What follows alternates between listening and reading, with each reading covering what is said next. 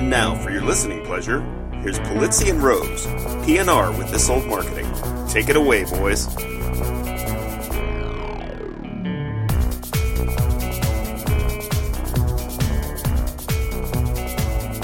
Well, hello, content marketers. How are you? I'm Robert Rose, and welcome to episode number 50 of PNR's This Old Marketing, recorded on Monday, October 27th, 2014. Well, it's almost Halloween here in the United States, and it seems that this year it's the year of the sexy costume. Sexy cop, sexy cowboy, and I'm not even making this up, sexy princess from Frozen.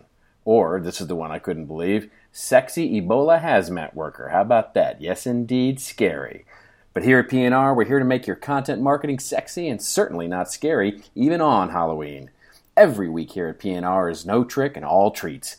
Content marketing candy corn sweetness that you can always subscribe and get your bag filled early on Tuesdays via iTunes or Stitcher. And then, as always, stop on by the blog post on Saturdays at thisoldmarketing.com, where you'll find all the links to the news and everything we rant and rave about here. Okay, it's time to get this Halloween show on the road by introducing my colleague, my co-host, and good friend coming this week from, I believe, Cleveland, Ohio, the always great, never scary, the great pumpkin of content marketing, Mr. Joe Polizzi. How are you, my friend? I'm doing fine. I was getting a little nervous when you were throwing out the sexy costumes about what you were going to introduce me as. You know, I saw a sexy cornstalk. Yes, I know. What's that all about? And there's even the sexy John Oliver from Last Week Tonight, which is like just crazy. That makes no sense at all to me, actually. So you're in Kansas City? I am in lovely Kansas City, Kansas, or Kansas City, Missouri. I always get the two confused. I guess they are sort of split in half here. And yes, I'm here for the BMA conference tomorrow, which I am honored to be able to keynote, and with some good folks here. Jeff Roars is going to be here. He's filling in for the lovely Kyle Lacey. Maybe he'll do his Will Parker version for you. Okay, a little Kansas very City. Good. There we go. I got to Kansas. See, you got to do it. Yeah. I mean, you have to. Let's do a whole rendition of Oklahoma. Well, that's Oklahoma, not Kansas. But all right. It's from the musical Oklahoma. I see, but right. You see how that works? I sort of. It's still a state below, but. Did you not see the musical Oklahoma? I did see the musical. You do know that there's a song in Oklahoma called Kansas City. Yes, I do. Okay. Yes, I do. Because I was Will Parker. Oh, and I am determined to sing that. At some point, maybe episode 52, I'll just do the whole rendition of I Got to Kansas City. I think you should do it as a Jay-Z rap is what you should do. That now, there you go. Now that will please the listeners more than life itself. Hey, before we get started, can I make a little announcement? Please do. So we've been told by our marketing people, our marketing brain trust, if you will. And when marketing talks, we listen. For Content Marketing Institute, that we are not getting enough reviews. Now, I must say that the reviews we have are awesome. So thank you, everyone, for your wonderful, wonderful reviews. But they told us, Robert, I don't know if you knew this, if we get more reviews, like substantially more reviews, we'll be able to be found better in iTunes. Did you know that? I did not know that. I did not. That's what you would call search engine optimization. I think I've heard that term before. Who knew? Yes, who knew? It's like the sharing it on the social media type of thing. I see. But it's the reviews are very important. So here's our impassioned plea to everyone listening. If you are listening right now, if you would just put us on pause for a second, go give us a quick review. Honest is fine. We love fives, but honest is fine. And just give us that review this week. As long as they're fives. It would super help us out. And then the marketing brain trust will get off of us a little bit because they feel, although you ask for it all the time, but maybe because it's just in the show flow, people haven't been hearing how important reviews are to us. Don't you know you better give us a review, because we're going to be doing this accent, all day long if we don't get no reviews. It's going to be that kind of show, folks. So you might want to actually skip to episode 51 or something. I can't believe it's been 50. This is unbelievable. We got 2 more to do, dude, and then we're at the year. I know. Are we going to continue? Absolutely. I'm in. You're in. This is... Sorry, we did our 52 required podcast. We're done now. There is no more audio. That's how brands. A lot of brands do content marketing. Exactly. We did a campaign. Yes, we did. This old marketing campaign, and I'm sorry, it's over. We're all out of of talking. All now. right. Shall we move on to the news then? Did we do our requisite NPR break? I think we did. They'll be happy. Okay. We'll see the results. All right. Well, our first, speaking of content marketing and definitions, the first item up for bid is, what is content marketing? New definitions. This comes to us via Scribewise, a blog written by the lovely John Miller. And he writes a blog post called, What is Content Marketing? 7 Definitions. And he starts it out by saying basically that content marketing, of course, continues to be red hot. That's something that we would clearly agree with. And he says the reason is simple, is because it works. And then he says there's a problem. And the problem is that there are a lot of people where the term means a lot of different things, and the result is that the term is overly broad, leading to discussions where we're all using the same words but with different meanings. And he then goes on to list out, including our own, definitions that have been sort of proposed by varying groups, and including his own, and then basically says, this, if nothing is content marketing, or if everything is content marketing, then nothing is, and he thinks there should be a new definition. What say you, Godfather? Well, first of all, we want to thank John Miller and Scribewise for talking about this. So it's an important conversation. Absolutely. So we went through it. We wanted to see it, and of course got our editorial folks talking about it. But John calls us out. John calls us out and said we're not doing our job here because feels that our definition is too broad. Right. Why don't we just do this? So our definition, for everyone listening, is content marketing is a strategic marketing approach focused on creating and distributing valuable, relevant, and consistent content to attract and retain a clearly defined audience, and ultimately to drive profitable customer action. And that has been our definition. Outside of a couple tweaks, we added strategic last year, which everyone went in an uproar about. But in general, what John believes that's too broad, and that even the infamous Don Draper would call what he did content marketing, which I don't know how you get that out of it. Now, here's what I wanted to ask you. So there's a lot of definitions. They go to Wikipedia definition, Copyblogger definition, which I actually like Copyblogger's definition, but I don't think it's that much different than ours. I don't see it at all different from ours. Yeah, it's just he's just using Copyblogger uses more folksy language. Right. So basically, the first line is the same, and then Copyblogger's second sentence is the type of content you share is closely related to what you sell. In other words, you're educating people so that they know, like, and trust you enough to do business with you. He adds that little twist on it, which I think is nice. It's very helpful. But here's my issue with it, and I wanted to see if we were on the same page with this. I trust we are, but there's two things. I wanted to talk about Rebecca Lieb's definition in here, but first the definition from Scribewise. So the definition from Scribewise is the creation and distribution of journalistic, audience-focused content that helps people do their jobs or lives better, or live their lives better in some way. Because that's not broad at all. No, this is very defined. Now, I have two issues with this. First of all, the content doesn't have to be journalistic. Right. Nobody said, how much content marketing you're taking out of commission is what Chipotle's doing with their comedy series journalistic? Is what Red Bull does journalistic? No, it's not. But it's still content marketing, so that's the one area. Right. And neither is Lego, by the way. Lego wouldn't fit under that definition. Basically, can't forget. Yeah. Coca-Cola wouldn't fit into that definition. Old Emmett there in Lego Movie. He's not the journalist. So the last part of this is content that helps people do their jobs or live their lives. Isn't that all content? I mean, well, that's what this is very broad because. Yeah, what marketing do you not want to do that in some way? The difference is, let's just say from a publisher or anybody else doing anything, or what you're doing on Facebook, is the fact that content marketing has a marketing objective to it. There is something about we want to save money, we want to drive sales, we want to create and sustain customers. Right. If you don't have that in a content marketing definition, you don't have content marketing. That's right. Yeah, I mean, it's, for me, his definition, sadly, would eliminate so many, but add in so many others, right? I mean, by that definition, the New York Times, in its entirety, is content marketing. Or just a blogger. Yeah, or so is Home and Garden TV, right? Every reality show on HGTV is basically there to help people garden, and that's all ad-supported content. So is that content marketing? No. But then Red Bull isn't, as we mentioned, and then Lego isn't, and then anything that isn't based on a sense of journalistic style isn't content marketing.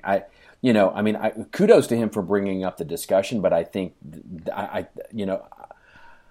look, I went back and I looked at the definition of marketing. So AMA a few years ago actually redefined the term marketing.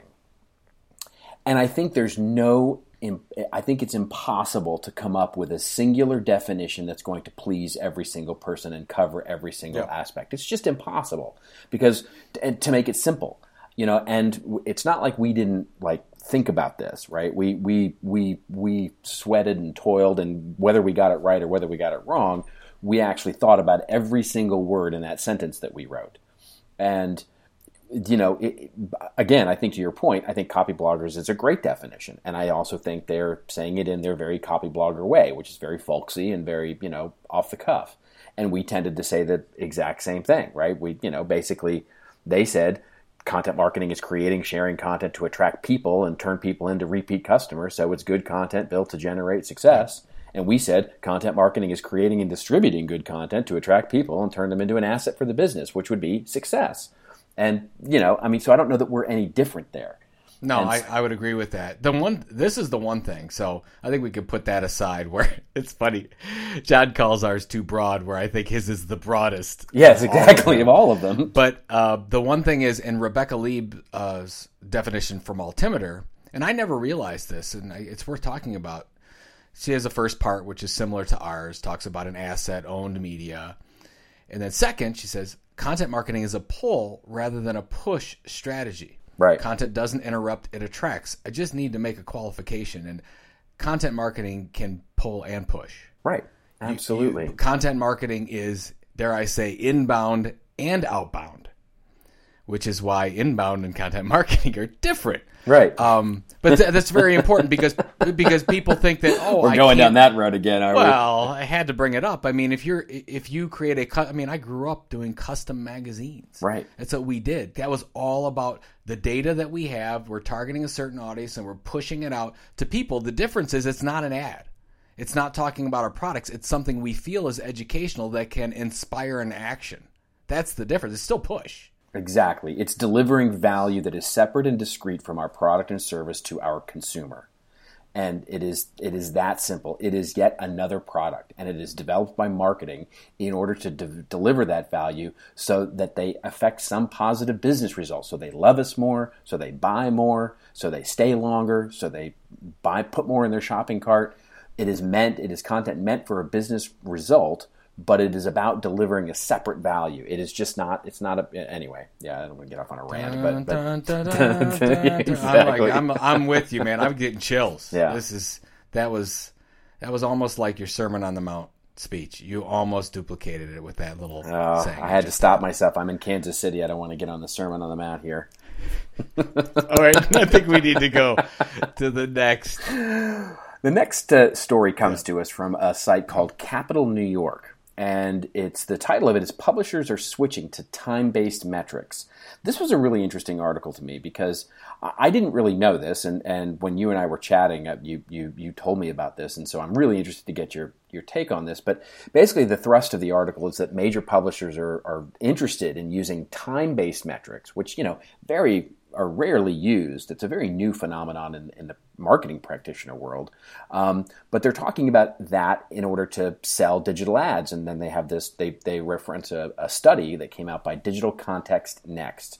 It's used to be known as the Online Publishers Association, which I was familiar with. What's with the name change? Yeah, I don't know. They literally went from Online Publishers Association to Digital Context Next? I guess so. I can't say Context Next. That's Content Next. I just can't do it. Well, it's the DCN, Joe. I mean, you have to get with the acronyms, man. So it's the DCN. Now it makes perfect sense. Yeah, it's not the OPA, it's the DCN. So anyway, they basically came out with this study and said that 80% of their members are already starting to use these time-based metrics, and another 20% said that they plan to in the future. And so this was really interesting to me because it's really focusing on this time spent with content rather than sort of the the sort of click or the visit as we're so used to saying. But you've spent some time with this metric before. Well, we're going back to the past here because anybody who has sold advertising for a traditional publishing operation knows that we sell a lot of the value based on the time our audience spends with our content.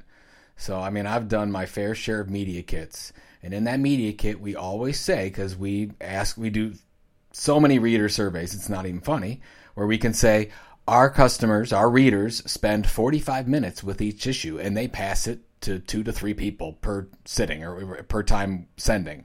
But we really focus on that time because that's a level of engagement. And we can say, look, it's hard to get 45 minutes of time. Now, that's great. So they're doing the same thing here digitally, which I totally get. It's actually interesting that it took this long to get to this point. How do they derive that number? How does that number get derived? Oh, the when you ask them how long they spend with it. Oh, is it really you quite literally ask them? Okay. We have no idea. Right. Yeah. We have no idea. You just ask them on a survey. Right. Okay. You either have it where they fill in the time, or now here's the issue. You have the exact number in a digital magazine, but it's always lower. So if you say, oh, they spend 45 minutes with our print, if you're Wired magazine, I'm sure they're spending 5 to 7 minutes max with the digital version. Gotcha. Just as the way people do it.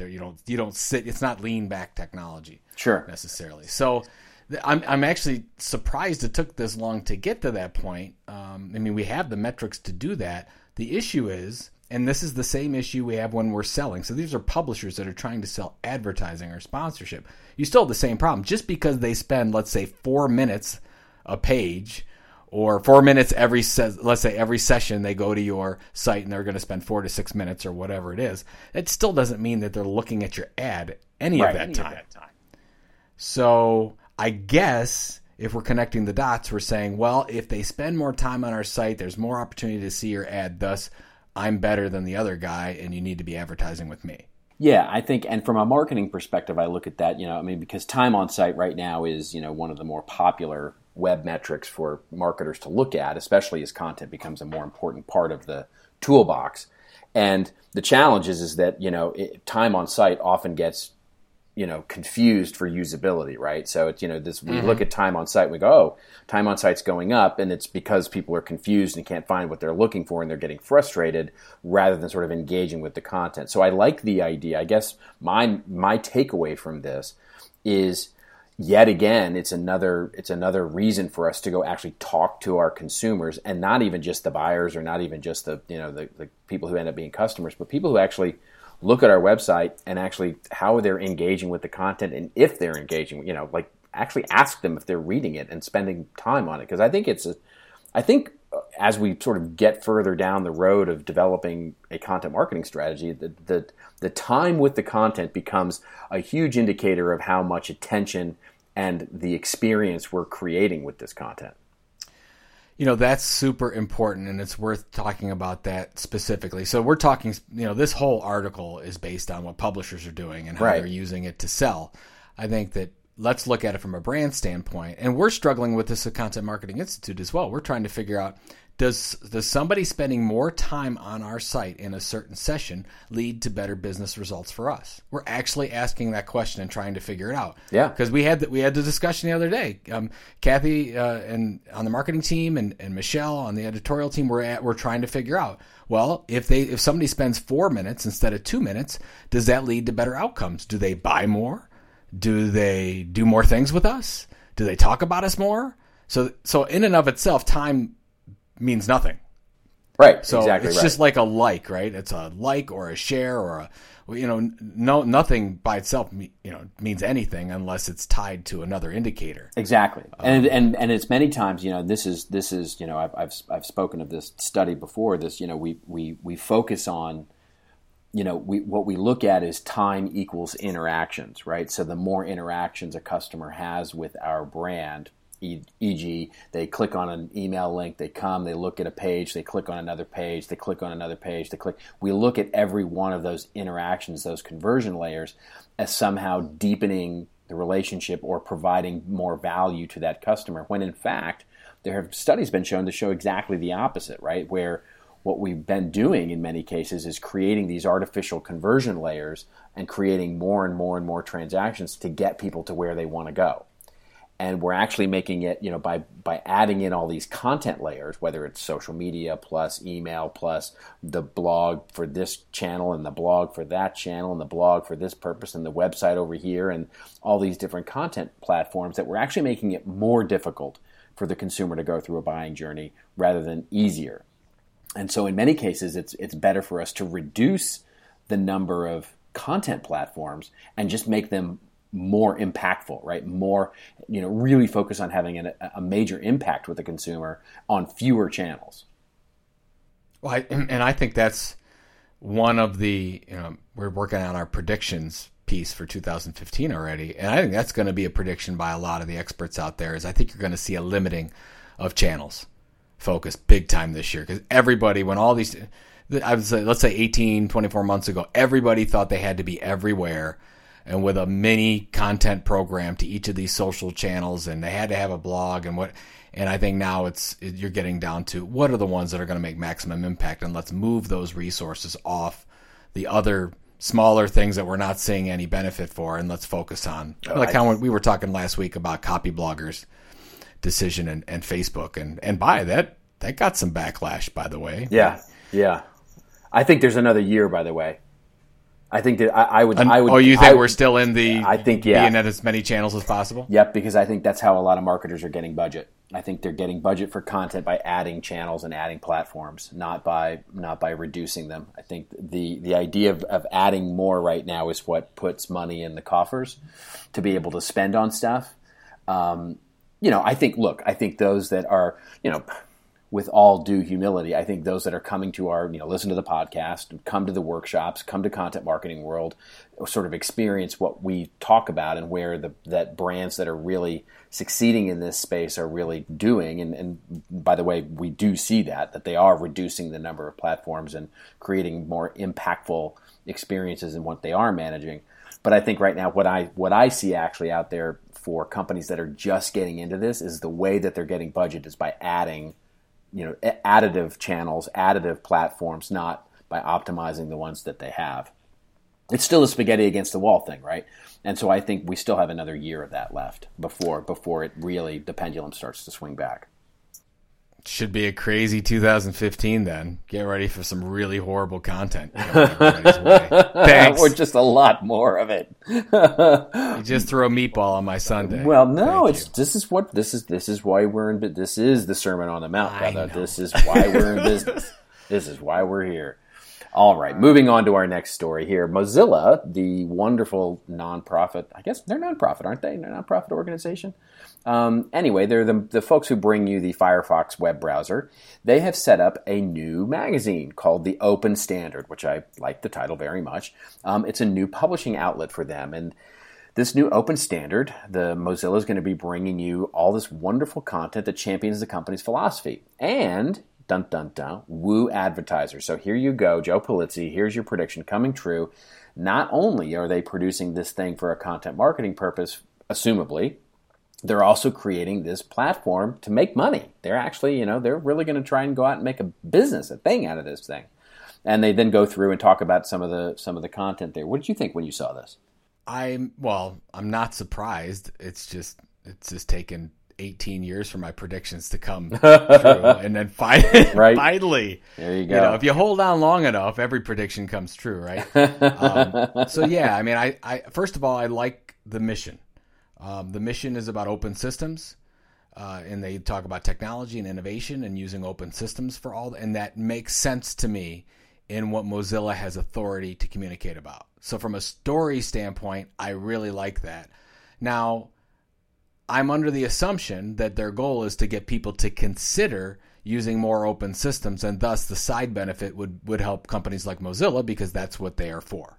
So I'm trying to actually think of the business purpose behind it because they don't really talk about that. The defined purpose of content marketing, if you will. This is the definition. I see. Episode. Yes, it's the journalistic. Exactly. It's the journalistic definition. But what's interesting to me is going to the site. So, and go to the show notes on Saturday and you'll check out the links and whatever you can go to it right now. It's called the Open Standard.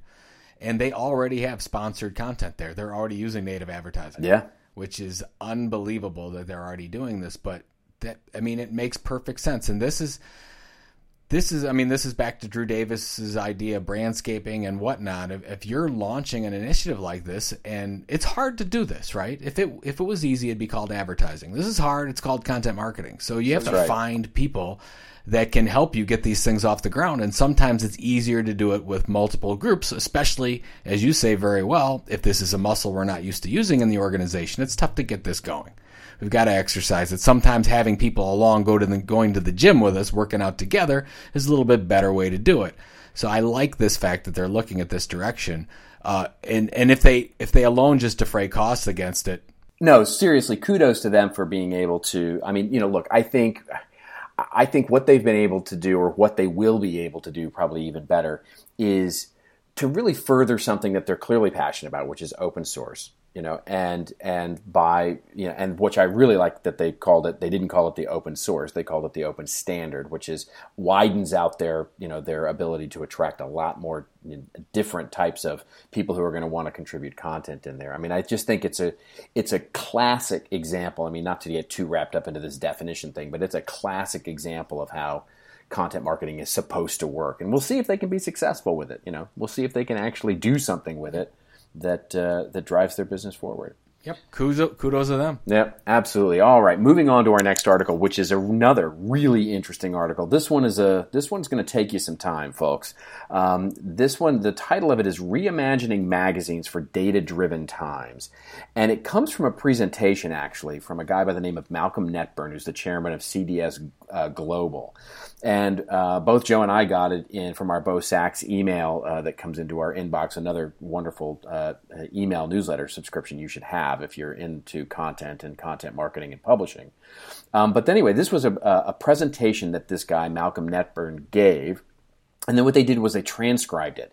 And really it starts out, the whole point of this is sort of looking at the industry of magazines and sort of how it's getting rebooted, innovated, and completely disrupted. And he goes on to talk about at great length, which is it's a wonderful presentation. And he starts out with this idea that it's really a seismic change that's going on, and there's this shift of focus. And for the industry to thrive, he says they've got to shift from a focus of all this extracting more and more profit from the customers, and instead focus on enhancing the lifetime value of customers. Does that sound familiar to anybody? So, as he says, the concept is really simple. The more we understand about our audience, the more value we can provide, and the more we strip away the noise, we eliminate the friction between publishers and consumers, we can create an environment where the magazine and audience are truly connected. And so then he goes on, and I won't belabor this because it's just a wonderful, wonderful piece. He goes on to suggest 3 paths forward, and there's just some great statistics in there. It's just a really well thought out piece. What do you think about this?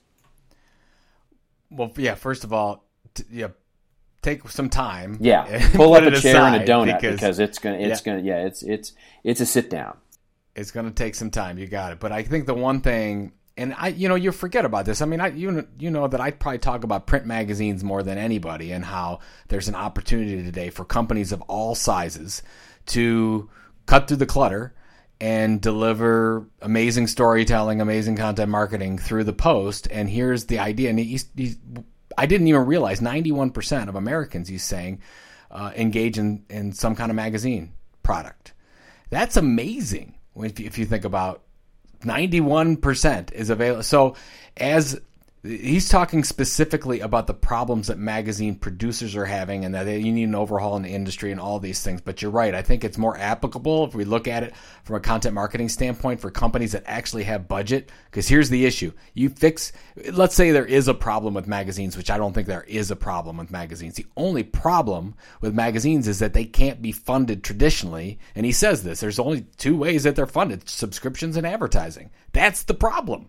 Because people aren't buying subscriptions as much, and people aren't advertising on it. But the thing is, the medium is still working. There's still an opportunity to communicate, build a relationship through a magazine product. So I think this article tells me more than anything is boy, if brands don't see an opportunity in print, which, by the way, I understand is a tough sell, but I think that that's what this article told me. He goes on to talk about it. There's a statistic that he uses, which is just fantastic, where he says the top 25 print magazines reach more adults and teens than the top 25 regularly scheduled primetime TV shows. Readership is consistent across generations, and consumers are spending a significant amount of time, 40 minutes on average, reading each print issue. I mean, this goes back to our time metric, right? I mean, this is, if you can get somebody to spend 40 minutes with your content these days, I mean, look, I'm so sick of hearing that goldfish statistic in every presentation that I go to, the human attention. I'm so done with that statistic. But, 40 minutes, if we can get somebody to spend 40 minutes with our content, we're doing something right. Opportunity, that's all it tells me. So anyways, I think to your point, it is worth going through this and reading it. But yeah, do it in the morning, have your coffee, spend 15 minutes with it, and go to town. Exactly right. Do one of those bulletproof coffee things. Eat some butter and then have some coffee. Get your mental acuity on. All right, next, moving on to our last story of the show. This might be our first story ever about Snapchat. Snapchat says no to native ads, or did they? So this comes from the Wall Street Journal, the blogs at the Wall Street Journal. And it basically says Snapchat takes moral high ground is the lead. Snapchat has decided to embrace advertising because even companies with a $10 billion valuation, they've got to show how they're going to make some money. But then they actually take a snipe at Facebook and Twitter by saying that they use all these native ad experiences. And this comes from an industry conference where the Snapchat COO, Emily White, said that Snapchat is, quote, different from other traditional social networks and will delineate separate, quote unquote, spaces for brands and regular messages. And basically she says, we're not going to do native ads. And then her proof is that they ran an ad for this movie, Ouija, and where they immersed in users' recent updates feeds. But isn't that a native ad? Putting an ad into the middle of users' feeds and labeling it an ad, isn't that the definition of native advertising? I mean, what'd you think of this?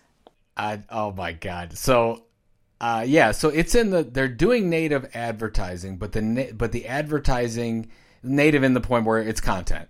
Right. Hopefully educational content. They're putting it into the recent updates tab. And I read the blog post. So I went to, did hopefully a little bit of journalism. I went to the Snapchat site and I checked out the blog post about where they launched it. And they said, no, don't worry. It's not going to interrupt you. If you don't want it, it'll be in the recent updates field and be gone in 24 hours. You'll never miss it, all that other stuff. But it'll be in this recent updates tab. Right. So if you want to see it, you can go there. I can tell you exactly what's going to happen with that advertising. Nobody's going to see it. They're going to move it out of the recent updates tab and they're going to put it right in the feed because nobody's going to pay money to be in a tab that nobody's checking out. Sing it, brother. So right? There you go. That is exactly it. And Wall Street will win that game. Guaranteed.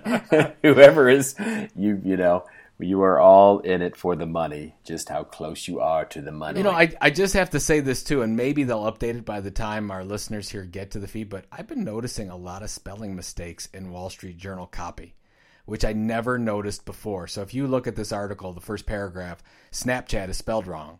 And I checked it out today, and I was thinking, well, maybe an editor got to it later today. It's still wrong. Wow. I didn't even see it's that. Odd, and I've been seeing it in a couple places now on Wall Street Journal. So I think that if I had to guess, they probably cut out a proofreading level. Maybe they'll serious. get one back when they get some advertising revenue, some native ad revenue.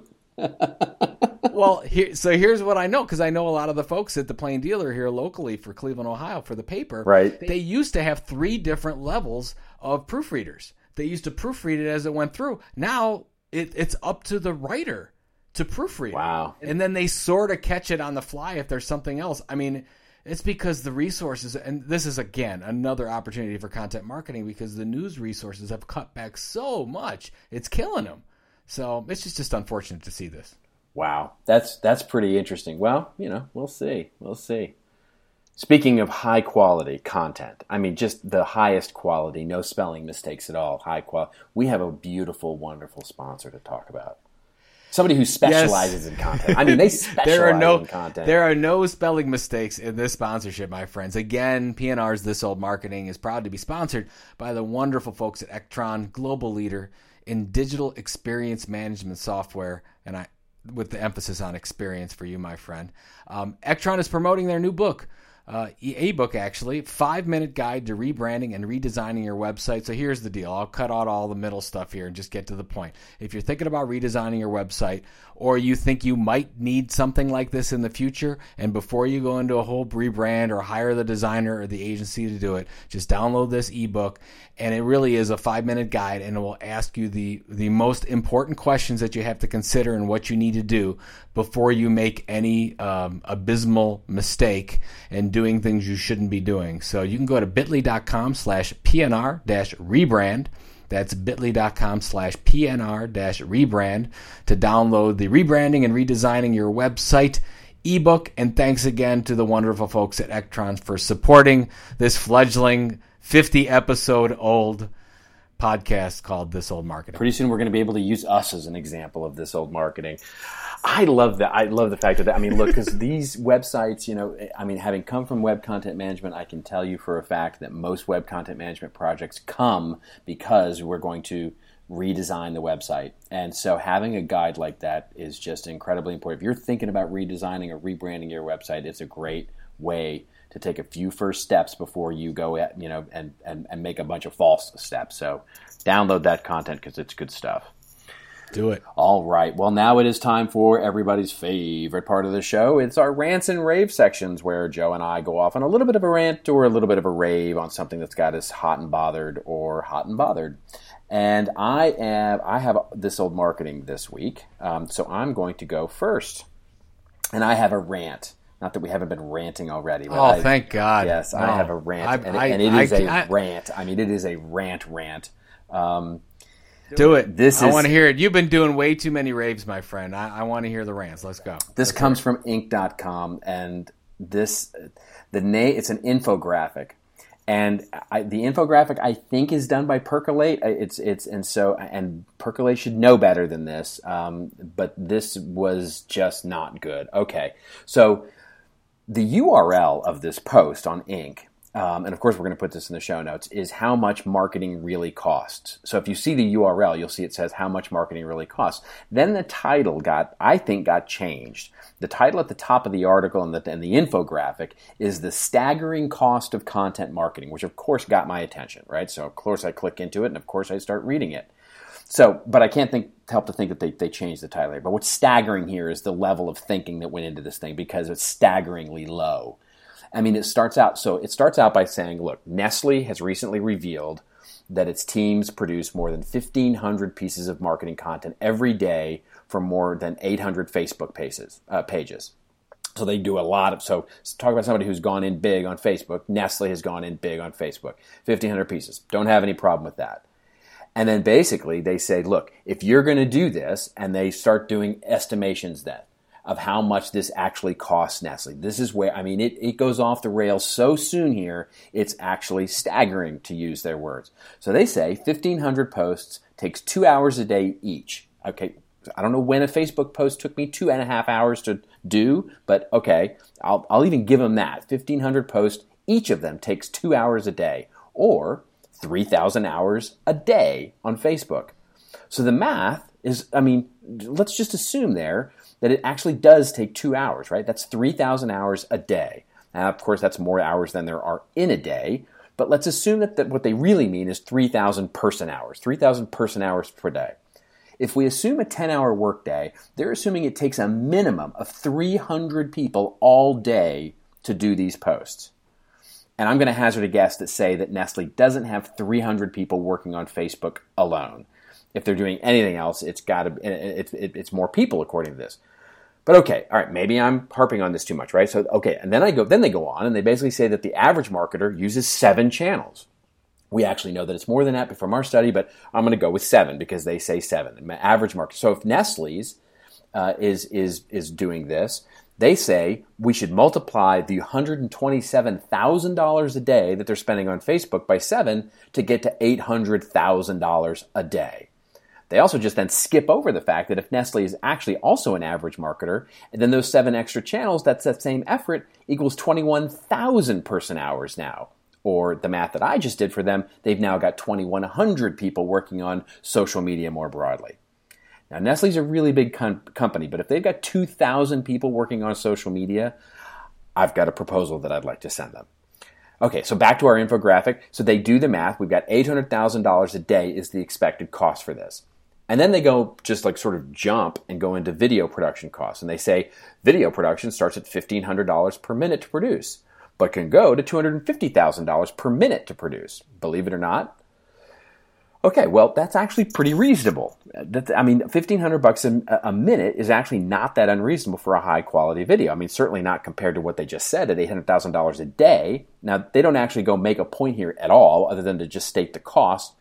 But yeah, $15,000 for a well-produced 10-minute video, that's not horrible, and certainly not what it used to be to shoot a high-quality 30-second. Mm-hmm. So is that staggering? Are those costs staggering? Now I'm confused. Now I've just gone from spending $800,000 a day to $10,000 for a corporate video, so am I staggered? No, I'm not. But then my absolute favorite is the way that they end this thing when they talk about mobile ad spending. They say mobile ad spending is on the rise, rising 37%. Yes, we know this. But then they say because more people will have more mobile phones, that the cost to reach them will be staggeringly higher. I mean, maybe I guess they mean that we're going to compete with all the noise out there, but I look at the history, like if you look at online digital spending or television spending or radio spending, it's like when it starts, the penetration gets, it's going to flatten out. It's not going to be 37% forever. It just can't be. Anyway, I'm getting off on a more of a deeper rant than I wanted to get on. This is just a silly infographic, and I'm dumber for having read it. And so it's one of those things. It's like, come on, guys, really? This is what we're, and it got so many shares. It got more than 1,300 shares on Inc. So people are just like, yeah, this is right. The staggering cost of content marketing, and even if they were spending that much money, it's still, if you look at Nestle spends $500 million a year on advertising. Even if they were spending $800,000 a day, it's still a drop in the bucket compared to advertising cost. End of rant. And now everyone is more dumber. Exactly. My apologies. I'm going to apologize in advance for having, because you're probably going to go look at it, and then I'm apologizing to you. We're going to see Dumb and Dumber 2, TO2, and enjoy me some infographic.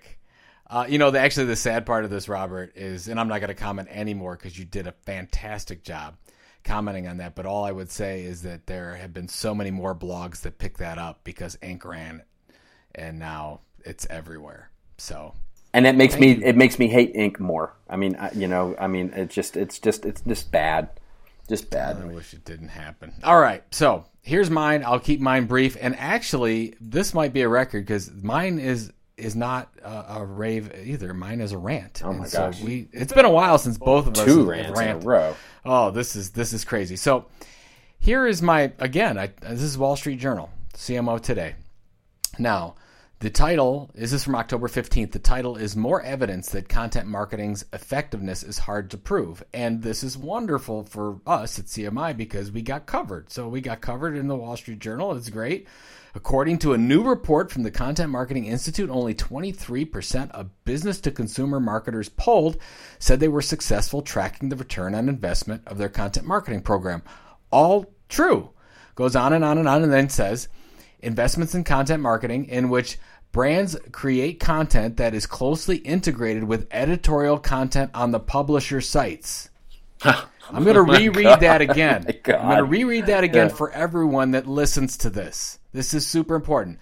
This is the Wall Street Journal. Investments in content marketing, in which brands create content that is closely integrated with the editorial content on publisher sites, blah, blah, blah. Native advertising. On the rise. Are you kidding me? I read this. I'm like, are you, like, you use the native advertising definition of content marketing. This was just, I was floored that they did this, and I want to go do a training exercise for Natalie, who wrote this article. Natalie, I love you. I will give you free training on what content marketing is if you don't confuse it with native advertising. And all I'm going to do is say this, Robert. We talked about this last week, I believe, is anytime media people of any kind talk about content marketing, they think it's native advertising. Folks, you're killing me. You think that brands can't You're killing me, Smalls. Well, it's just shenanigans. I tell you, you think I'm getting all emotional now. Yeah. I have to get some water or something. But here's the issue.